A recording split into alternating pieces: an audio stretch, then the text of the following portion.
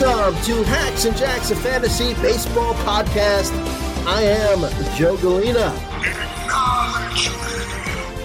And as always, I'm joined by my buddy, Scott Chu. How's it going there, Scott?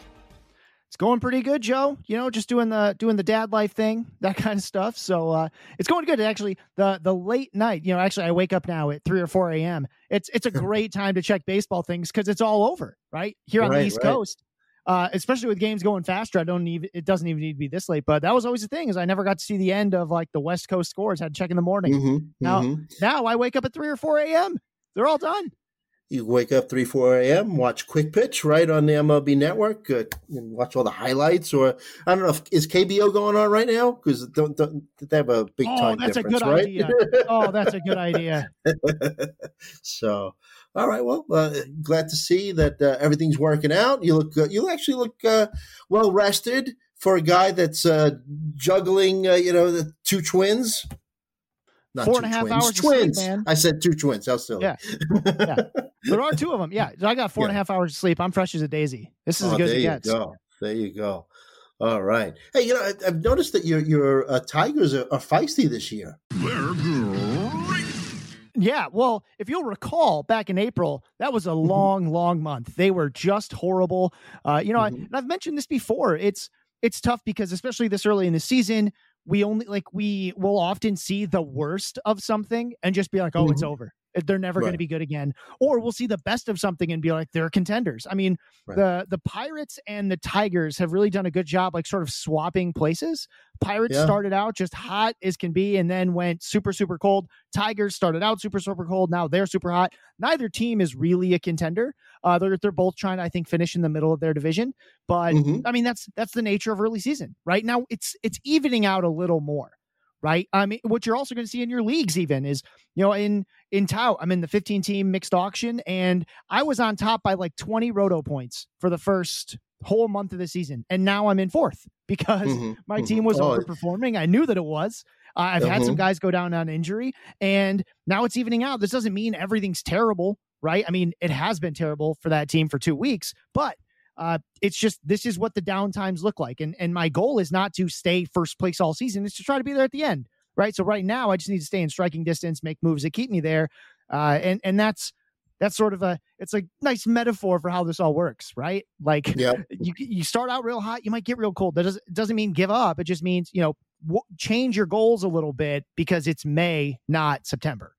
Yeah. I'm getting smacked around this week in my tout league. I started out really good. Like you said, you have to be top 6 to make the playoffs in my head-to-head Tout Wars league.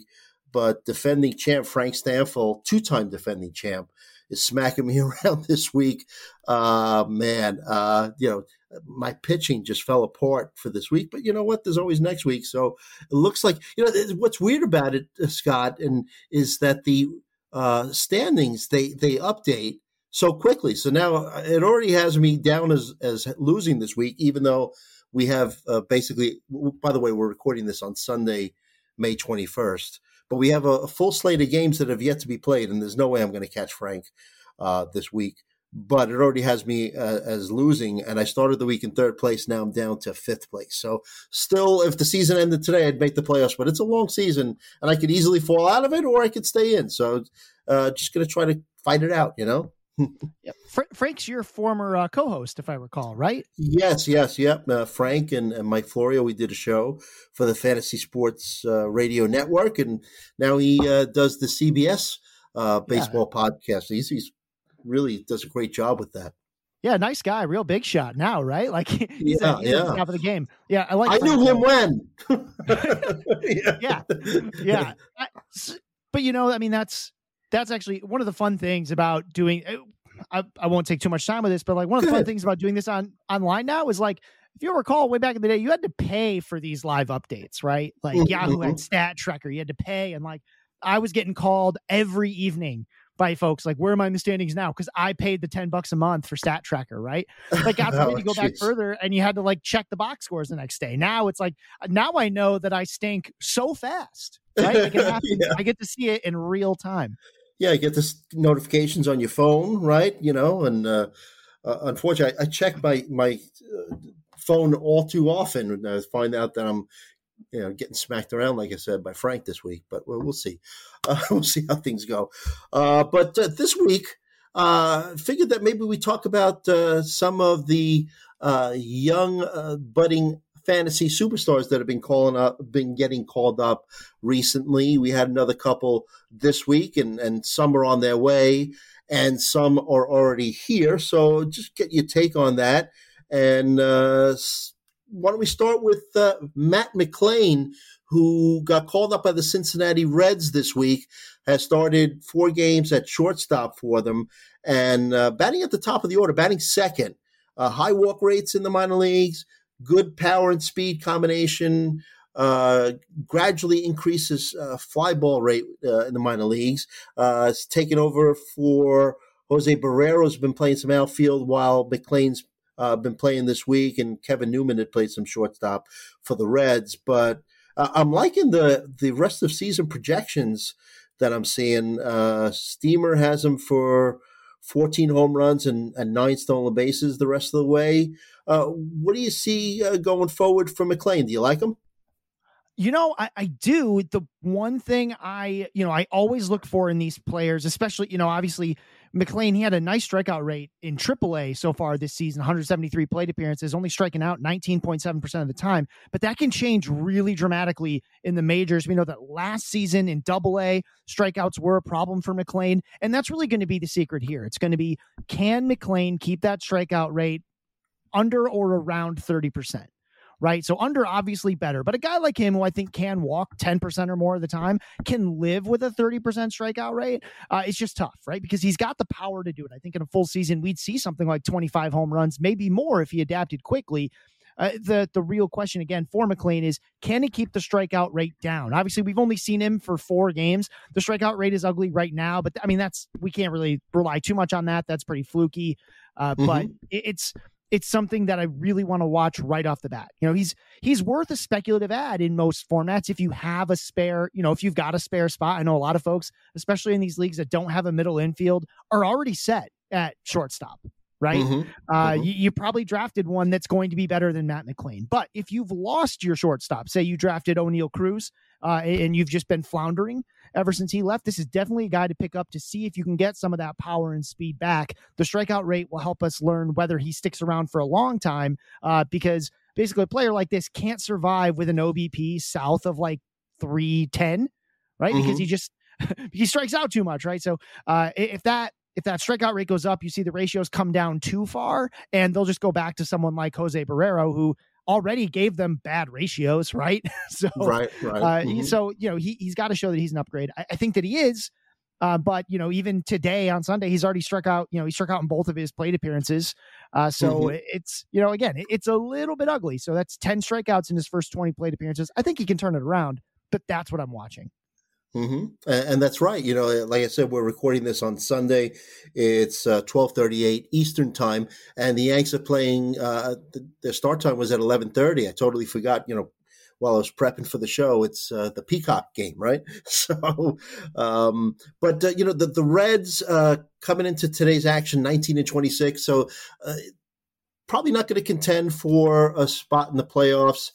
But thankfully, they have the Oakland A's with 10 wins on the season, so they're not the worst team in baseball. But the reason why I bring up that they're not, all that competitive is because there's another couple of guys that people are talking about whether or not they're going to call them up, like Christian Encarnacion-Strand, third base, first baseman, who's really killing it in AAA, batting .365 with a .391 OBP. Not walking too much, but has some nice power. Also, another guy that some people are speculating that's going to get called up before the end of the year is Elly De La Cruz. And with the Reds probably not competing for the playoffs this season, are these guys that you might consider stashing? Man, so in those 12-team leagues, especially the ones without corner infield, without middle infield, you can't stash. There's so few players worth stashing.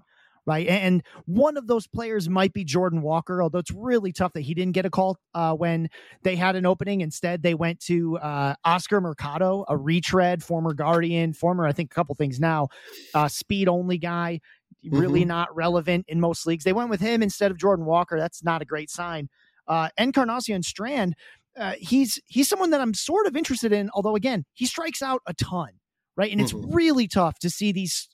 It's really hard to feel great about players who are striking out at a higher clip in AAA, because when they come to the majors, we don't usually see that get better, right? We usually actually expect to see that strikeout rate get a little worse. Yeah. Because they're facing better pitching. So the fact that Encarnacion Strand doesn't walk means that he's a real boomer bust sort of player. I think if he gets called up, he's worth a look if you have an opening at corner infield, but he's not someone I'm stashing because, again, if there's one tool I want a player to have when they come to the majors, it's the hit tool. Other stuff can come, right? Like power, game power, that can develop as they continue to hone that hit tool. Really hard to improve your hit tool at the major league level. So, I mean, I'd much rather see a guy with a good hit tool come up who's still kind of working on that power. Maybe he'll find it, right? Because at least he can get hits, do something for you. But these players that are all power, no hit tool, it's a really difficult transition. Some of them make it, right? But some of them don't. So it's that type of player so volatile. I mean, we see him all over the waiver wire now, right? I mean, what is Jack Sawinski but a guy with a bad hit tool and a bunch of power? Right? He goes on hot streaks, and it's hard for him because he misses so much stuff in the zone. Right. I mean, even a guy who I like longer term as a top 75 to 100 player, Brent Rooker. Also struggles with hit tool, right? He's got a good eye. He'll take walks, but the hit tool is not great. He misses a lot. He misses a lot at stuff in the zone. He's disciplined, but his contact ability is not great, right? Without that hit tool, it means the slumps can look really bad. Now he's staying afloat. He's obviously not nearly been as good this month as he was in April, but he's staying afloat, and that's key because he takes walks. He can do some of those things, but that's what we're asking these players to do. It works for a guy like Rooker because he walks. Encarnacion Strand doesn't walk, which is going to make it even harder to keep up that kind of performance. Not saying he won't, just saying he's a guy that have red flags for me immediately because bad hit tool is one of the things that just it makes that transition that much harder. It's the one tool that these young players really need to have. I think the guys that you just mentioned, Rooker, and we just talked about Strand, I guess they also have the slight benefit of, playing for or getting called up to play for teams that aren't expected to compete for a championship, right? So those particular teams might be a little bit more patient and let them develop, So, and you're right, Encarnacion Strand, 25.5% K rate, and very easily could jump up to 30 once he hits the big leagues. But and it's been worse here in May, right? Now he started out super duper hot, and that's keeping that strikeout rate looking a little better. That strikeout rate's up at 29.5% here in May. He's gotten a little bit better the last few games, but those strikeouts are just killer because again, AAA, the level of pitching, I mean, the jump from AAA to the majors in terms of the starting pitching you face is incredibly dramatic, right?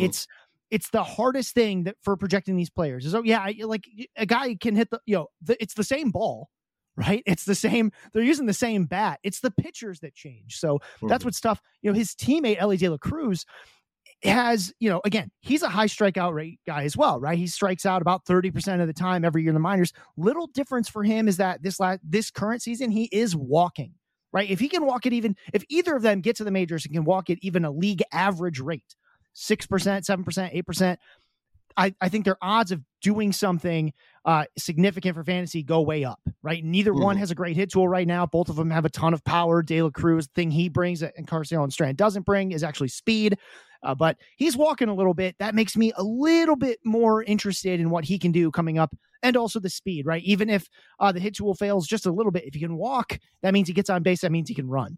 But looking at his strikeout rate, you're right with De La Cruz, Elly De La Cruz.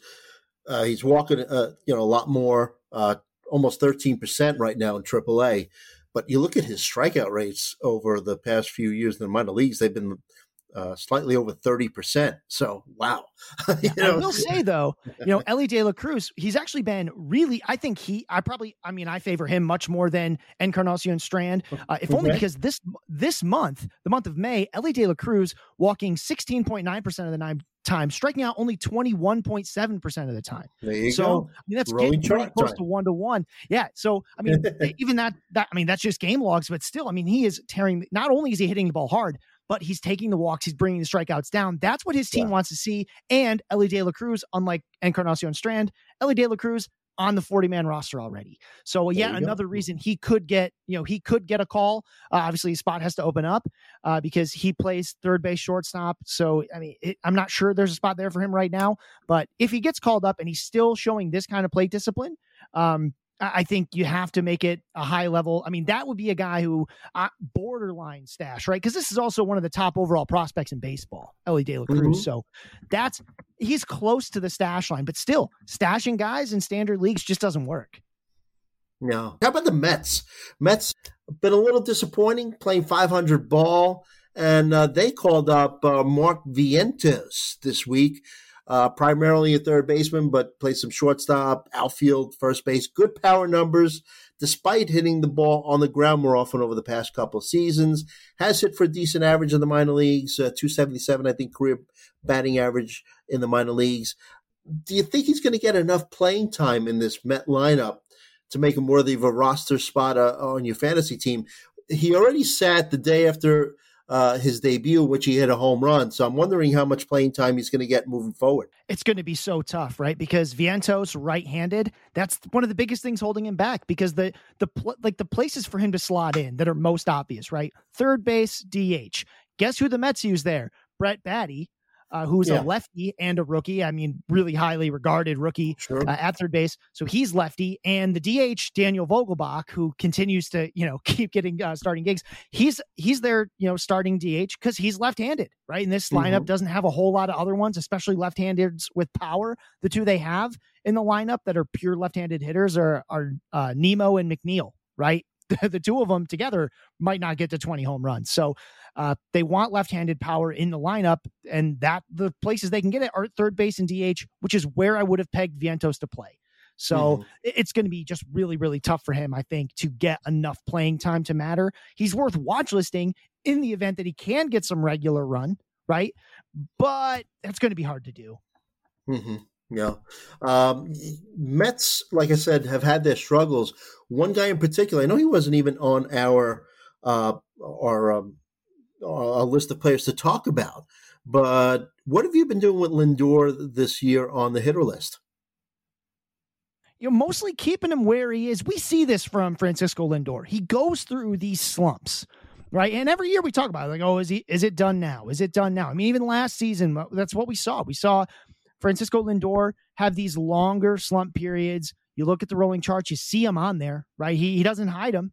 I think obviously the upside is not what it was several years ago. He is getting a little bit older. He's not old. He's only 29, but he's getting a little older. The slumps that we're seeing from him now are not as bad as the slumps we've seen in years past, right? We actually saw this exact same thing early in the season in 2022. He actually did it several times in 2022. What I like, and again, rolling charts are really helpful because what they'll let you do is see when else was this guy this bad, right? Even if you just pull up the standard, Fangraphs gives you a standard 15-game rolling WOBA. And you can look at those peaks and valleys. And what we're seeing right now is he actually was kind of good for a little while this season. And then, of course, he's had this slump. But this slump, it's nothing compared to what we've seen. It could get way worse, right? I like, if he turns this around now, it's a good sign for me because that means maybe the floor isn't as low as it's been in other seasons, right? And the overall stat line looks bad because really he's got one peak and kind of two valleys. He started the year poorly, and then he had a nice little spike, and then he goes back to, playing a little poorly, but that's just, that's going to balance out. Check again even by like mid-June, the stat line might be right back to what we expect, right? Because that's the type of player he is. We've already seen this with so many players, maybe not so many, but Luis Robert comes to mind, right? Luis Robert was horrible for the first month of the season, then decided not to be horrible anymore. He was the best hitter in baseball for 2 weeks. Everything's evened itself back out. That's just what these guys are capable of doing. A good example last season, Marcus Semien, right? He's the classic example. He was terrible for the first month of the season, turns it on. He's the best second baseman the rest of the way, right? Bo Bichette, not, very average for the first 2/3 of the season, last third of the season, best, one of the best shortstops in fantasy, finishes as a top 25 player because that's what he's capable of. Francisco Lindor has the talent to carry your whole team for several weeks at a time, right? Which means you can't do anything. Like, you have to just keep him in. right? You didn't draft a whole lot of other shortstops. I guess if you're in some super shallow league, like a 10-teamer, and you have another high-level shortstop, but there's just no way for me to. I mean, any player that's really a top 50 hitter, it's hard to cut them right now unless they're hurt and they're just out of the game. Francisco Lindor's probably a tier better than that, right? He's like a top 30 hitter. So sure. He's not even someone I'm willing to bench yet. Mm-hmm. All right. So why don't we take a quick break here? Our focus is on young fantasy superstars in the making, at least we hope. But we're going to be talking about a couple that have really been slumping really badly. Gunnar Henderson, Michael Harris, and we'll talk about them right after this. All right, we're back on Hacks and Jacks, a fantasy baseball podcast. I'm Joe Galena. You can follow me at Joe Galena. You can follow Scott Chu at If the Chu Fits. And we've been focusing on some young players in this episode. And, Gunnar Henderson, Scott, the Orioles keep rolling them out there. Third baseman plays some short, really struggling. Batting 192 in his first 41 games. And expected stats aren't much better. Close to a 40% whiff rate on breaking balls, batting just 0.83 against them. Gunnar Henderson fly ball rate is significantly higher than last season. And he's not going the opposite way as much.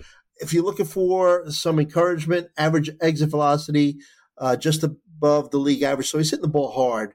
But what's your take on Gunnar Henderson? I mean, at this stage, you're going to be at least benching him on your fantasy team. Yeah, I've actually, in the Reddit AMA that I do for Pitcher List every Friday, I actually talked about in these 12-teamers, no corner infield, the shallower benches, you can let him go, right? So he was a borderline top 50 player top 50 hitter coming into the season. At this point, I mean, there was something that we saw late last season that we talked about, but we hoped would kind of correct itself. And that was this rising strikeout rate. The whiffs kept coming and coming and coming. Pitchers found more and more holes in his swing. We get to this season. He had the strikeout rate was real rough the first few weeks. We see it get better for just a little bit, and now it's already back on the rise. It doesn't really stay down for any meaningful period of time. He's not the type of player that can live with a 30% strikeout rate because he doesn't walk that much. Right. He walks, but he's not the kind of guy that's going to walk like 15% of the time or something to make up for this kind of strikeout rate. The walk rate, it is high, right? At times he's been around that, but like right now it's coming back down. He's got to find a way to quit whiffing, right? Like, yeah, we can talk about how the batted ball quality isn't there yet, but it won't matter if he doesn't hit. And that strikeout rate is just really, really tough to stomach on any fantasy team because nothing can come from a strikeout. You can get something from good contact, right? You might get a sac fly in the right situation. You might, you get something. Get lucky. Yeah, you can hang your hat on a guy who's making contact, but Gunnar Henderson really struggling to make contact. Even when he walks, he's hitting, like, the strikeouts are so high that it's just not enough. So you can let him go in some of these shallower leagues, obviously not in keeper, dynasty, anything like that. But especially because, Gunnar isn't someone that's going to bring a whole lot of speed to the table.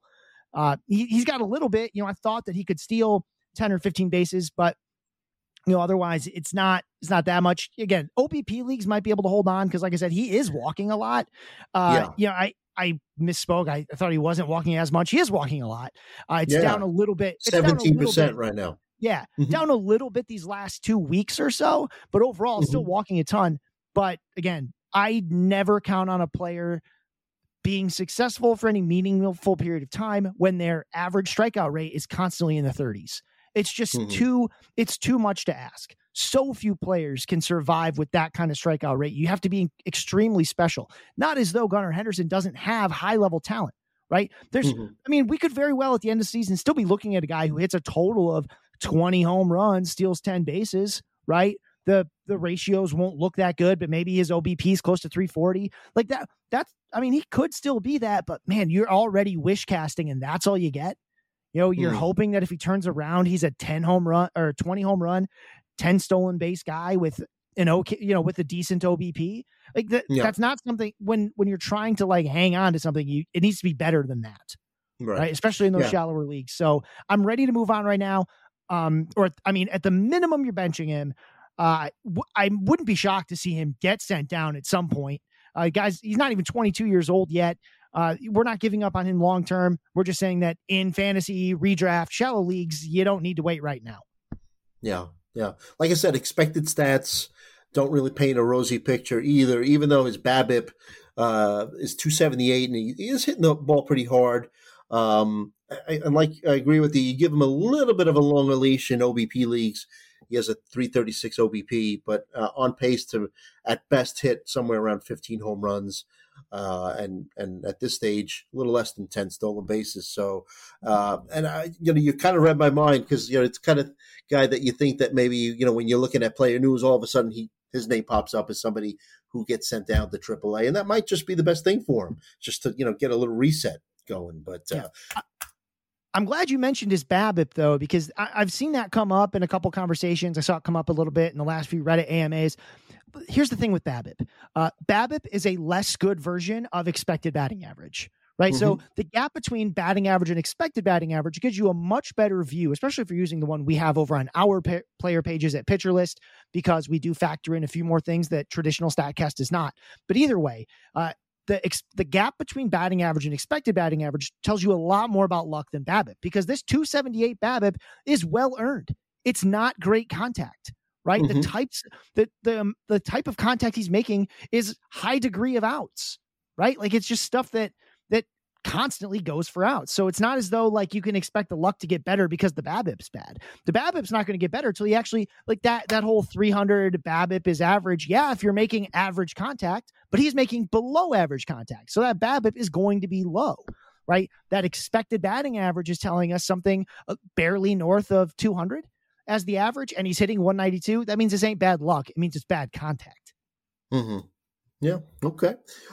Speaking of the Orioles, who actually having a pretty good season, they've been in second place in the AL East, and a guy that they brought up, sent down, and called him up again. I'll just mention him and get your quick take on him. Is Joey Ortiz. Plays a second base, shortstop, a little third as well, and especially if they send Gunnar Henderson down. Do you think that maybe now, moving forward, that he's going to get some more playing time, Joey Ortiz, or he's basically the kind of guy that they're just going to call up when they have a need and send down when they don't? I mean, the guy has a decent pedigree in the minor leagues: 277, 351, 436, triple slash, a little bit of power, a little speed. He hit 19 home runs for AA and AAA in 2022. So any interest in Ortiz long-term, or do you think that he's just basically going to be on the taxi squad for the Orioles? Yeah, so this is the type of player who gets really high on overall prospect lists because mm-hmm. he's got a good hit tool and a good glove, right? The problem is that doesn't parlay into fantasy super well. He doesn't run much. He doesn't hit a ton of home runs. I mean, last season is the most he's ever had in a single season between AA and AAA. He hit 19, right? 15 of those coming in AA, right? He is in a park that, as a righty is going to be really difficult for him to hit pull fly balls in anyway. So the issue here is that he doesn't walk much. He doesn't have a ton of pop. So he's at best a deep points league play, because I do think he'll make contact when he plays. Obviously, he's not doing that very well right now, but I think that he could. He just doesn't do enough for me in 12-team leagues, obviously not 10. I mean, 15-team leagues with playing time makes anybody sort of kind of interesting. But even if he started every day for the rest of the season, I think he probably falls short of 10 home runs. Okay. Moving forward with another slumping young hitter, second year in the league, Michael Harris, the second outfielder for the Braves.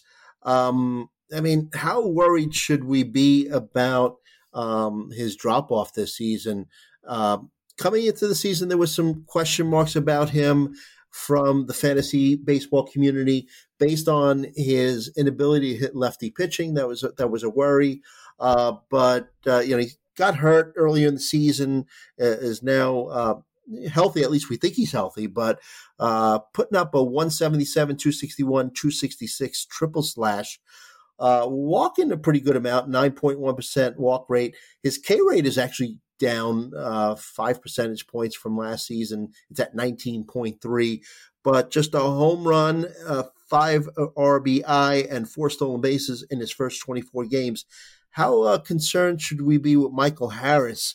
And you look at, his batting average against off-speed pitches, even though there's only 16 plate appearances we're talking about, is but 0.67. So a little bit better discipline, but the results are pretty bad. Yeah, really interesting. If you're a PL, if you're a PL Plus member, you can take a look at the rolling hitting charts we have. He's actually gotten much better at making decisions, much better at judging the strike zone, 2 things he wasn't great at last season. But one thing has fallen off. So what saved him last season when he wasn't making the best of decisions and he wasn't judging the strike zone the best was that he had a really good contact ability, right? So, his overall average wasn't great, but really at the end of the season, we saw that contact ability jump way up where it was top 75th to top 90th percentile, right? And that was great. But this season, it's been horrible, right? His contact ability is way below average, and that's where we're seeing all this. It's not as though he doesn't understand the strike zone. In fact, he's gotten better at that. He's gotten better at darn near everything, except for, of course, and he was hitting for a ton of power last season when he hit, but the contact ability and the power are gone. So it's not that he doesn't know when to swing. It's that when he does, he's not hitting the ball as often. And even when he does hit it, he's not hitting it as hard. So this is the kind of thing that I find that players can bounce back from, right? Because again, this isn't a thing where he can't make contact ever, right? He's just not doing it right now. And it's not as though, again, like you said, his strikeout rate's not bad. So it's not as though he is making contact. It's just not as good, right? He is making some contact. He's not making it as often as we'd like. Especially on pitches that he really should do more damage with. He's just not right now. That is something I think that can be tweaked and get better. He is really he's getting towards the end of the rope. I don't think you should be cutting him in leagues quite yet. This is a top 30 to 40 overall hitter that we've seen. I mean, he was last season, he missed a whole month, right? Mm-hmm. This is a guy who has that kind of explosive talent. It's tough right now because they're going to keep plugging him at the bottom of the order. I was high on him coming in the season, thinking that he could keep making contact, keep being at the top of the batting order. He's just not able to do that right now. You can't cut him yet. It's okay if you bench him because it is a little easier to find an outfielder in a lot of leagues. I get it. You might have one, but otherwise, man, you got to hold on just a little bit longer to see if he can make those little micro adjustments to just improve that contact ability. Because again, not striking out a bunch. It's not like everything's just falling out. It's just he's much closer than I think the stat line leads you to, like, makes you think. You think that it's just all over, but when the plate discipline is still good, the decision making is still good, then there's still hope, right? Whereas when we see other players where they just can't make contact, that's a much, not making contact at all. So striking out a ton and asking them to start making contact, that's a big ask. But for a guy that is making some contact, it just needs to be a little better. That's something that it's a more incremental goal. It's something that I do think that a player like Harris can do. It's just a bit of a transition. We see sophomore slumps in players all the time because pitchers are now attacking them in new ways. It's a game of constant adjustment. I'd give him just a little bit more time. But if it still looks like this sometime, 2 or 3 weeks from now, we're not seeing any more signs of hope, then it's probably starting to be time to think about who are my options on the wire. Are they worth giving up Harris's potential so that I can get some action now? Right. Now, I mean, you can't trade him because you'd be trading him at his lowest value possible. And who's buying? Exactly. Right. And a 3 outfielder league, I agree with you. You sit him. There's probably going to be at least something viable on the waiver wire. But I like your analysis on that. And why don't we talk before we head out for our first break about one more player? He's kind of slumping, but then again, I watch him play every day, and I see hope for him, and maybe it's because I'm a homer, but Anthony Volpe, shortstop for the Yankees, through his first 48 games, 211, 299, 386 triple slash, 7 home runs, 18 RBI, 13 stolen bases, The overall K rate at 29.4, which is reminiscent of his K rate when he got promoted to AAA last season. Last season in AAA, it was only 22 games, but had a 30.3 K rate. And I took a page out of your book, looked at the rolling charts. His WOBA has been as high as 392 and as low as 215. Now it sits around 290. K rate is fluctuated between 18 to 36%. I watch him, every day because I watch a lot of Yankee games, of course. And like I said, I mean, he's got a level of energy. Once he gets on base, there's a good chance he's going to run. But what do you think in terms of what you've seen so far and taking a look at the stats in terms of his long-term viability, at least for the rest of the season? I mean, long-term, obviously, there's no reason not to be high on Anthony Volpe. I think he's still one of the elite prospects. I think that he's a guy who's still really interesting in fantasy long-term. The question is, what do we do with him right now? It was interesting that when the Yankees were running him out there batting first, right? So that was interesting. And what we have seen, at least over the last, if I just look at the last 51 plate appearances, that's from May 8th through the 20th. What we have seen is a big uptick in power. He's got four of his 5 home runs this season are in that of this month or in that stretch of time, right? So he's finding the power there. He did steal 2 bags, both against the same team, but whatever. He's got that speed. We know that's there. So I like seeing the boost in power. I don't love that he's not walking much, that the strikeout rate, even over that, even over this good period of 51 plate appearances, that strikeout rate's around 31%. But again, there's signs of life here. There's a lot of potential in 12-team leagues, especially the ones, I know I keep saying it with no middle infield, but the reason I keep saying that is because now ESPN and Yahoo have both changed their default format to exclude middle and corner infield and are down to 3 outfield with 2 utility. He's really tough to hold on to. Again, one of the few prospects that, especially because he's already up, that you do kind of want to stash, but shortstop is a tough position to do that with, simply because we keep seeing all these great shortstops be out there. It's a really deep shortstop pool, even with injuries to the position so far this season. It's what I'd love to really buy in on him being a 12-team starting shortstop kind of player, which is an incredibly high bar. Let's remember, almost everybody had their shortstop by the 10th round of fantasy drafts this year. To make that leap, I'd love to see him bat first more or something, right? He's back down to 6th or 7th. That's as low as I really think you can go. But man, if he can get back towards the top of that lineup, and I think that's just making a little bit more contact. I mean, just that strikeout rate will get better. It's just, again, like you mentioned, that he was already striking out that much in AAA. Not ever before that, though. So in AA and before, he had really good strikeout rates. I think this is just a matter of hasn't played that many games. Combined in AAA and above, he's still only at 70 games played. So there's still time, I think, to make this adjustment. I think if he can get, if we're looking at that strikeout rate sitting more at like 25%, I think all of a sudden it's a player who ends the season. I mean, this is a guy who has the kind of talent who could end this season with 20 home runs and, 30 to 35 stolen bases. Right. I mean, that's that level of player. It's one of the reasons you want to hold on to Volpe if you can, because the guys on the wire ain't that good. Right. They're not going to show you that kind of upside. I mean, even rest of season, if you talk about 15 home runs, 20 stolen bases, I think that's there. I think that there's that talent, but the first thing we need to see is that strikeout rate come down. Yep. Okay. Good stuff. So let's take another break here. And when we come back, I'm going to take a look at some of the younger players that have been trending up, being watched in leagues and being added in leagues as well. We'll talk about them right after this. All right, we're back. Hacks and Jacks, the Fantasy Baseball Podcast. Joe Galena and Scott Chu. We're talking about young budding fantasy stars and their long-term viability, rest of season viability. Few guys that have been added recently, Scott, and getting some attention. And your favorite team, the Rockies, has a guy, Brenton Doyle, been playing center field for them. In his first 21 games of the season, 4 home runs, 12 RBI, 6 stolen bases with a 246, 281, 508 triple slash. Past 7 days has hit 3 home runs, 7 RBI, batting 350. I'm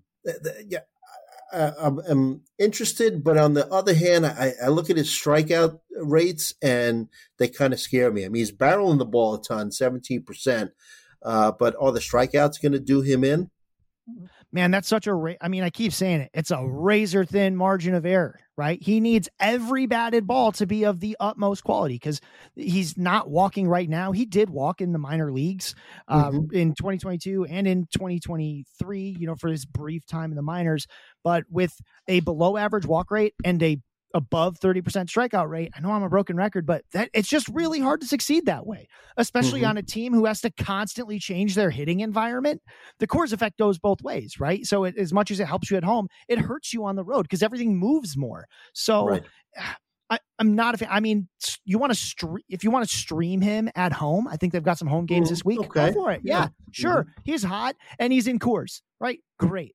But as far as if you've got some of these struggling outfielders, you're sure as heck not even considering adding Brenton Doyle to cut Michael Harris, get out of here, right? Or even Gunnar Henderson, who I said is droppable, not for Brenton Doyle, right? So he's a streamer in 5 outfielder leagues because he's hot right now, but he's just one of these players that I don't think we're going to be talking about much as soon as June. Right. Okay. Another guy that's been pretty hot. Can play second base, third base, outfield, might be eligible in all 3 of those positions depending on your league settings. Hit a home run Saturday night. Remember, we're recording this on Sunday, May 21st. You look at his last 19 games spanning a month. So he's really hasn't been playing every single day, but his playing time has increased. You look at what he's done, 367, 391, 567, triple slash over the past month. Projection models are non-believers. They don't think that he's going to keep up what he's been doing. Good minor league pedigree, though. What's your thoughts on Owen Miller? Oh, Owen Miller. We've played this game before with Owen Miller. We've seen Owen Miller come up and hit a bunch. I mean, we actually saw this, I believe, the beginning of last season, or maybe it was 2021. He does that, right? He comes up. He's got a decent hit tool, right? He doesn't strike out a ton. He comes up, he makes a bunch of contact, and then we find out that over a long period of time, that contact just isn't very hard. He doesn't, even his hard hit rate right now is 28%. Right. And that's a little low for him, but his career rate's at 31.1%. This is just not someone. I mean, the big thing here is, do I think he can hit 280 over the course of a season? Yeah, maybe. Sure. I mean, probably not. Right. His expected batting average right now, somewhere between 270 and 280. Yeah, sure. He can do that for spurts. But when I talked about the gap between batting average and expected batting average, I said that's a good indicator for luck. So he's been a little lucky on that end. His batting average 341, his expected batting average somewhere below 300. It's the X slugging now that I'm taking a look at. Is the power lucky? Right? Is where, how does a guy with 2 barrels slug 500? Right? And you don't do it for very long. That's how. He's not someone that puts the ball in the air very much. He's not someone, he is pulling the ball, which is cool. But Owen Miller is, I hate to say it, but he's just a guy. Right, he's going to keep having these little hot streaks, and that's fine. And if you are in dire need of a first or second baseman or whatever it is he qualifies for in your league for a very short period of time, fine, right? But yeah, like I said, we saw this at the beginning of last year, this big spike. What was he for the rest of the season? Below average by a pretty wide margin, right? It just wasn't. It wasn't what you wanted. So he is a streamer in deep leagues at best. We saw this go on. I'll say he was a good player last season for maybe 15 to 20 games. That's about it. So if you do want to buy in on Owen Miller for whatever reason, your window's about 15 to 20 games, and he's already used up some of them. Keep some careful tabs on him. Watch the box scores, right? And try to recognize when his level of productivity expires, right? You should still be scanning the waiver wire every day. If you added Owen Miller, you're still scanning the wire every day for the next improvement. He is filling a place for you. That's about it. Unless you're in like an only league, and even then, right? Because the playing time might go away. Let's talk about Edouard Julien. He got called up by the Minnesota Twins. Again, he had been with the Twins earlier in the season, got sent back down. Jorge Polanco hitting the IL. You got to wonder if it's going to be another one of those type of seasons for him, because when Polanco came off the IL initially, he was very productive, but hurt again on the IL. So let's talk about Julien, a bit of a free swinger. Again, a guy with some K rates, 24, 25, 29% in the minor leagues. But looks like he might be getting some playing time, at least for the short term. Any interest in Julien? If you're going to talk about his plate discipline, you got to talk about the other number, right? This guy walks a ton. A ton. This is a guy in the minor, 19 to 20% walk rate is what this guy does. Now, the thing is, he's not really shown that at all in the major leagues. We have a very small sample. He's only played 9 games, 32 plate appearances coming into Sunday's action. If he's not going to walk 20% of the time in the major leagues. That's just, even Miguel Vargas, one of the most patient hitters I've ever seen, can't keep that up for too long of a time. That's a Juan Soto, Joey Votto sort of skill level. You just don't see it. But can he be if he can walk, that 10 to 15% of the time, I think that strikeout rate is going to be high. Like you mentioned, a 25% strikeout rate in AAA. My first thought is that probably looks like 30% in the majors, especially as they're getting started, right? Doesn't mean it's permanent, but it is probably how it'll look to start. That is how it looks so far right now. Again, this is more of a guy for OBP leagues, because overall, I don't think there's a ton here. I think in a good season, you might see 15 home runs, 15 stolen bases kind of thing, which is not unlike what he did in the minor leagues. He's got a little bit of both. His hit tool is not actually that good, which is really weird, but hit tool, plate discipline is part of hit tool, but it's not the same, right? He doesn't make a ton of contact, right? In the minor leagues, 45% of his plate appearances did not end with him making contact, right? Like they were either walks or strikeouts. So he's a weird player. In batting average leagues, I think you're going to be really disappointed, because those walks and strikeouts do not create a batting average. They create OBP. So in OBP, there might be something here. In batting average leagues, I think he's not probably worth your time. As cool as the ratios are, there's not enough power or speed to justify a 220 hitter. Right. Okay. And sticking with the Twins, Royce Lewis playing some rehab games, shortstop, been on the IL for a while. You look at what he's done in the minor leagues, good speed, moderate power, 273, 341, 429, triple slash in 5 minor league seasons. Is he a guy that, I would think that you'd want him at least on your watch list, but is he a guy that you think is going to get enough playing time and has enough of a hit tool to be somebody that you'd stash?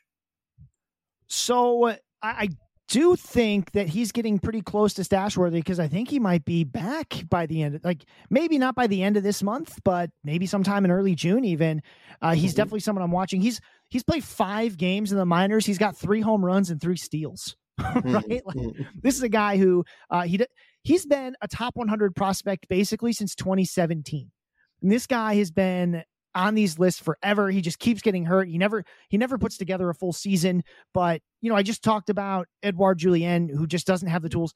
Royce Lewis has the tools. So the moment that we start kind of getting a little bit more steam under, in a deep league, I think you can start stashing him now. Where if you've got extra bench spaces, you've got a minor league spot, I think he is the type of player that you can stash there. In 12-team leagues, he's got to at least be on your watch list. You probably can't afford to hold on to him quite yet, but we're getting close. I think the Twins lineup is going to be kind of a weird one to put together.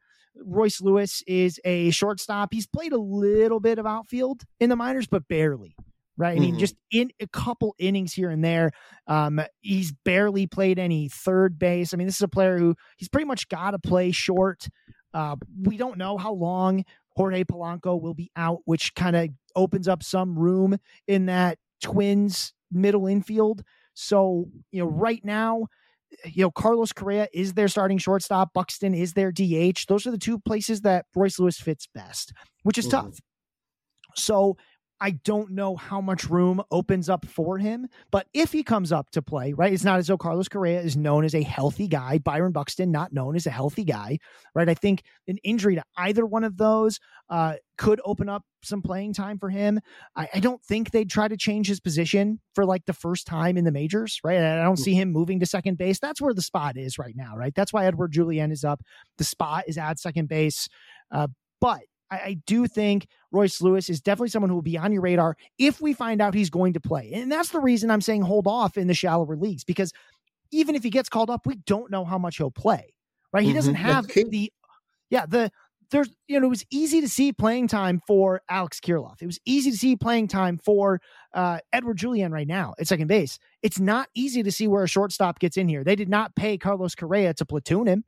Right. And even then, a platoon guy isn't what you want in a 12-teamer. So you can't do anything yet, but there could be spots that open up eventually. Right. So we'll see how it goes. Again, keep an eye on whether or not we see him maybe play some, if they start putting him in the outfield right now, sure. That could be interesting. Royce Lewis, because there is room in the outfield. It's just not something he's played much. And that would probably extend the time before he comes up, because you don't just bring a guy up and say, hey, you don't play much outfield, right? We'll try it in the pros. That's not what we do. So Royce Lewis, high level talent, very exciting, power and speed, really a total package. He's also, by all accounts, a great guy, easy person to root for, a guy who's been through a lot of injuries. It's all there except for playing time, which is a bummer, because that probably matters more than anything else. Sure. Yeah. All right, good stuff. Let's move on to, before we end this podcast, a couple guys I just wanted to talk about, and they're not necessarily, rookies or young guys. Let's talk about Jake Burger, who's 27, middle-aged fantasy guy, I guess, right? But been getting a ton of helium, playing some third base for the and DHing it as well, right, for the White Sox, but having a tremendous week. And like I said, just getting a lot of attention on the season. 10 home runs, 23 RBI, batting .292 with a .354 OBP. Are you buying the hype on Jake Burger? I'd gladly pay you Tuesday for a hamburger today. I think he's a great streamer for right now. If you need power and a corner infielder, I think probably there's a couple things that are sort of working against him. We'll start with playing time. He's got it right now, but by all accounts, Eloy Jimenez is getting better, right? He's getting healthy again. When he comes up, that eats up the DH spot, right? Which then where does Jake Burger play? Do they start benching Yoan Moncada? Even if they do, which I doubt, Jake Burger then is a platoon player, right? There's just not anywhere for him to play when Eloy Jimenez comes back. And that's a problem, right? Because, I mean, Gavin Sheets is a guy who maybe like Burger could platoon with if they want to try him out in the outfield, but I doubt it. It's that's the biggest wet blanket for Jake Burger is there is going to come a time, probably within the next week or two, that playing time maybe dries up a ton. Yeah, sure. You can say, well, anyone hitting this good is going to have to stay in the lineup, but not at the expense of Eloy Jimenez, right? They think that he'll come in by the end of this week, right? You're listening to this on Monday. Eloy Jimenez should be back by the end of that week, maybe the week after. So Jake Burger is on borrowed time. Love the power. Power's real, right? Hit tool comes and goes, right? But the power's all there. That's why he's got 3 home runs this last week and 5 since like April 27th or something. He's hitting a bunch of home runs. The power, again, very real, but it's not Eloy Jimenez power, right? He's not someone that will keep Eloy Jimenez down. He's not someone that's going to steal playing time from Eloy Jimenez, right? Which means where does he play? Now, maybe, again, any other spot becomes a platoon and I'm no longer interested in 12-team leagues, right? Because there's basically no platoon player that I'm interested in 12-team leagues. Let's talk about another middle-aged fantasy guy and connected to a younger fantasy player as well. But Taylor Ward, coming into this weekend, 46 games played, 227, 303, 320, triple slash, 4 home runs, 17 RBI. What do you see out of him? Is he a buy low, or is, I mean, because I unfortunately I didn't land him in any of my preseason drafts, but he was one of my targets. But he's been slumping this season. And are we concerned enough, or think that's going to last long enough, where a guy like a Mickey Moniak might be worth an ad? Or maybe are we just interested in Moniak because of recency bias, because he's been so good lately? Yeah, so Taylor Ward, I mentioned in the Reddit AMA, look, in 3 outfield leagues, these 10, 12 teamers, you can cut him. Okay, I get it. I like Taylor Ward long-term. I do think that there's a good player. He was so good when he was healthy last season. And while he is slumping, right, his batting average is fine. It's 258. He's just not doing anything else, which, again, I'm not going to make you hold him. The Angels have been surprisingly committed to letting him continue to bat leadoff or towards the top of the lineup. He still has, this month, he spent some time towards the bottom of the lineup, but really for the last 2 weeks or so, he's never hit lower than 4th. So if he can start hitting, that's there. And we've seen it in spurts, but what we're not seeing is the power. So, I mean, he hasn't had an extra base hit since May 8th. We're talking Taylor Ward, right? Taylor Ward. Yeah, because you're batting 227, no? Oh, sorry. I'm just talking about, Oh, talking about in May. Oh, okay. In May, he's hitting 258. Yep. I was like, so okay. in May, hitting 258. That's a positive sign, but he's not doing anything else with it, right? Gotcha. Okay. One home run, one caught stealing. That's my bad. I make it clear. And the plate discipline ratios are fine, right? His strikeout rate is, at least for this last month, it's been fine, right? 22.9%, 70 plate appearances in May. There's just nothing to it. Now, this sounds a lot like what we were talking about earlier, right? Michael Harris is a guy who's just not doing anything. He's not striking out too much or anything. He's just, when he makes contact, he's not doing anything. So it is something I think that Ward can get back, right? Again, he was so good when healthy last season. The reason we were so in is because there was a very clear narrative. He stunk when he was hurt. He was good when he was healthy. Right now, we don't have any reason to believe Taylor Ward is unhealthy, but he does stink. So I'm a little worried for that reason. But what I do think is you could probably, again, let him go in your 12 teamers. If you're watching, don't be shocked if sometime we're like, oh yeah, Taylor Ward, now there he is, right? Now the contact means something, right? Because again, plate discipline all looks the same. It's just the quality of contact. Players can get a little better with that, right? And it's not even like the hard hit rate is down. It's just the barrels. He's not squaring up the ball. So he could start doing that. And when he does, it'll look great, especially at the top of that Angels lineup. But he's not right now, and you don't need to wait. Speaking of the Angels, Jared Walsh, excited that he's back. He missed basically the whole season due to headaches and insomnia. But he struggled pretty badly last season. Had some off-season surgery. I think that we had kind of nailed, the issue of why he struggled. At least we hoped, right? But any interest in adding him based on his, previous productivity? Not yet. We have very, very little to go on in terms of players coming back from thoracic outlet syndrome, right? Hitters, especially. So we know that just crushed him, and he's had all kinds of issues. I can't do anything with Jared Walsh quite yet, especially at first base, where I've got other guys that I can go get. Right? Again, AL only, super deep. Sure, fine, go ahead. There is upside, right? He was a 30 home run hitter in 2021. This is a guy who's close to 30 home runs. This is a guy who can do that, but we've now only got the one good season to go on. We're 2 years removed from it, and he's coming off of a bunch of very serious injury concerns, right? So, look, maybe there's a good storyline here, but it's going to be something you have to wait to see for that to unfold, right? Mental struggles are one thing that's hard enough to get over. And he had physical issues as well. Not a doctor, but I know that stuff is really hard to come back from. So it's really a wait and see kind of thing. Again, hopefully it's all great news, but the the Angels, it's not like the Taylor Ward situation where they're going to keep batting him first, right? I would not expect Jared Walsh to be a regular every day to start out. I would not expect him to hit high in the order right away, which means there's no reason to roster him right away. Mm-hmm. Gotcha. Okay. Because I have him on my tout league and he's coming off the DL. I don't know. I guess, my first baseman there, and now this wasn't on the rundown, but I'll ask you, Andrew Vaughn, 5 home runs, 31 RBI, maybe a 250 batting average. He's kind of been disappointing. So, it's kind of like the lesser of two evils at this stage, right? Well, so the big difference between the two, of course, is that Andrew Vaughn plays every day.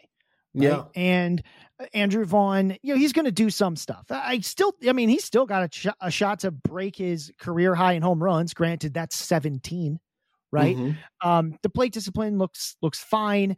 It's really just, he doesn't hit the ball hard. He hasn't hit the ball hard as a pro, which is a shock because he did have power in the minor leagues. Yeah. We haven't seen it.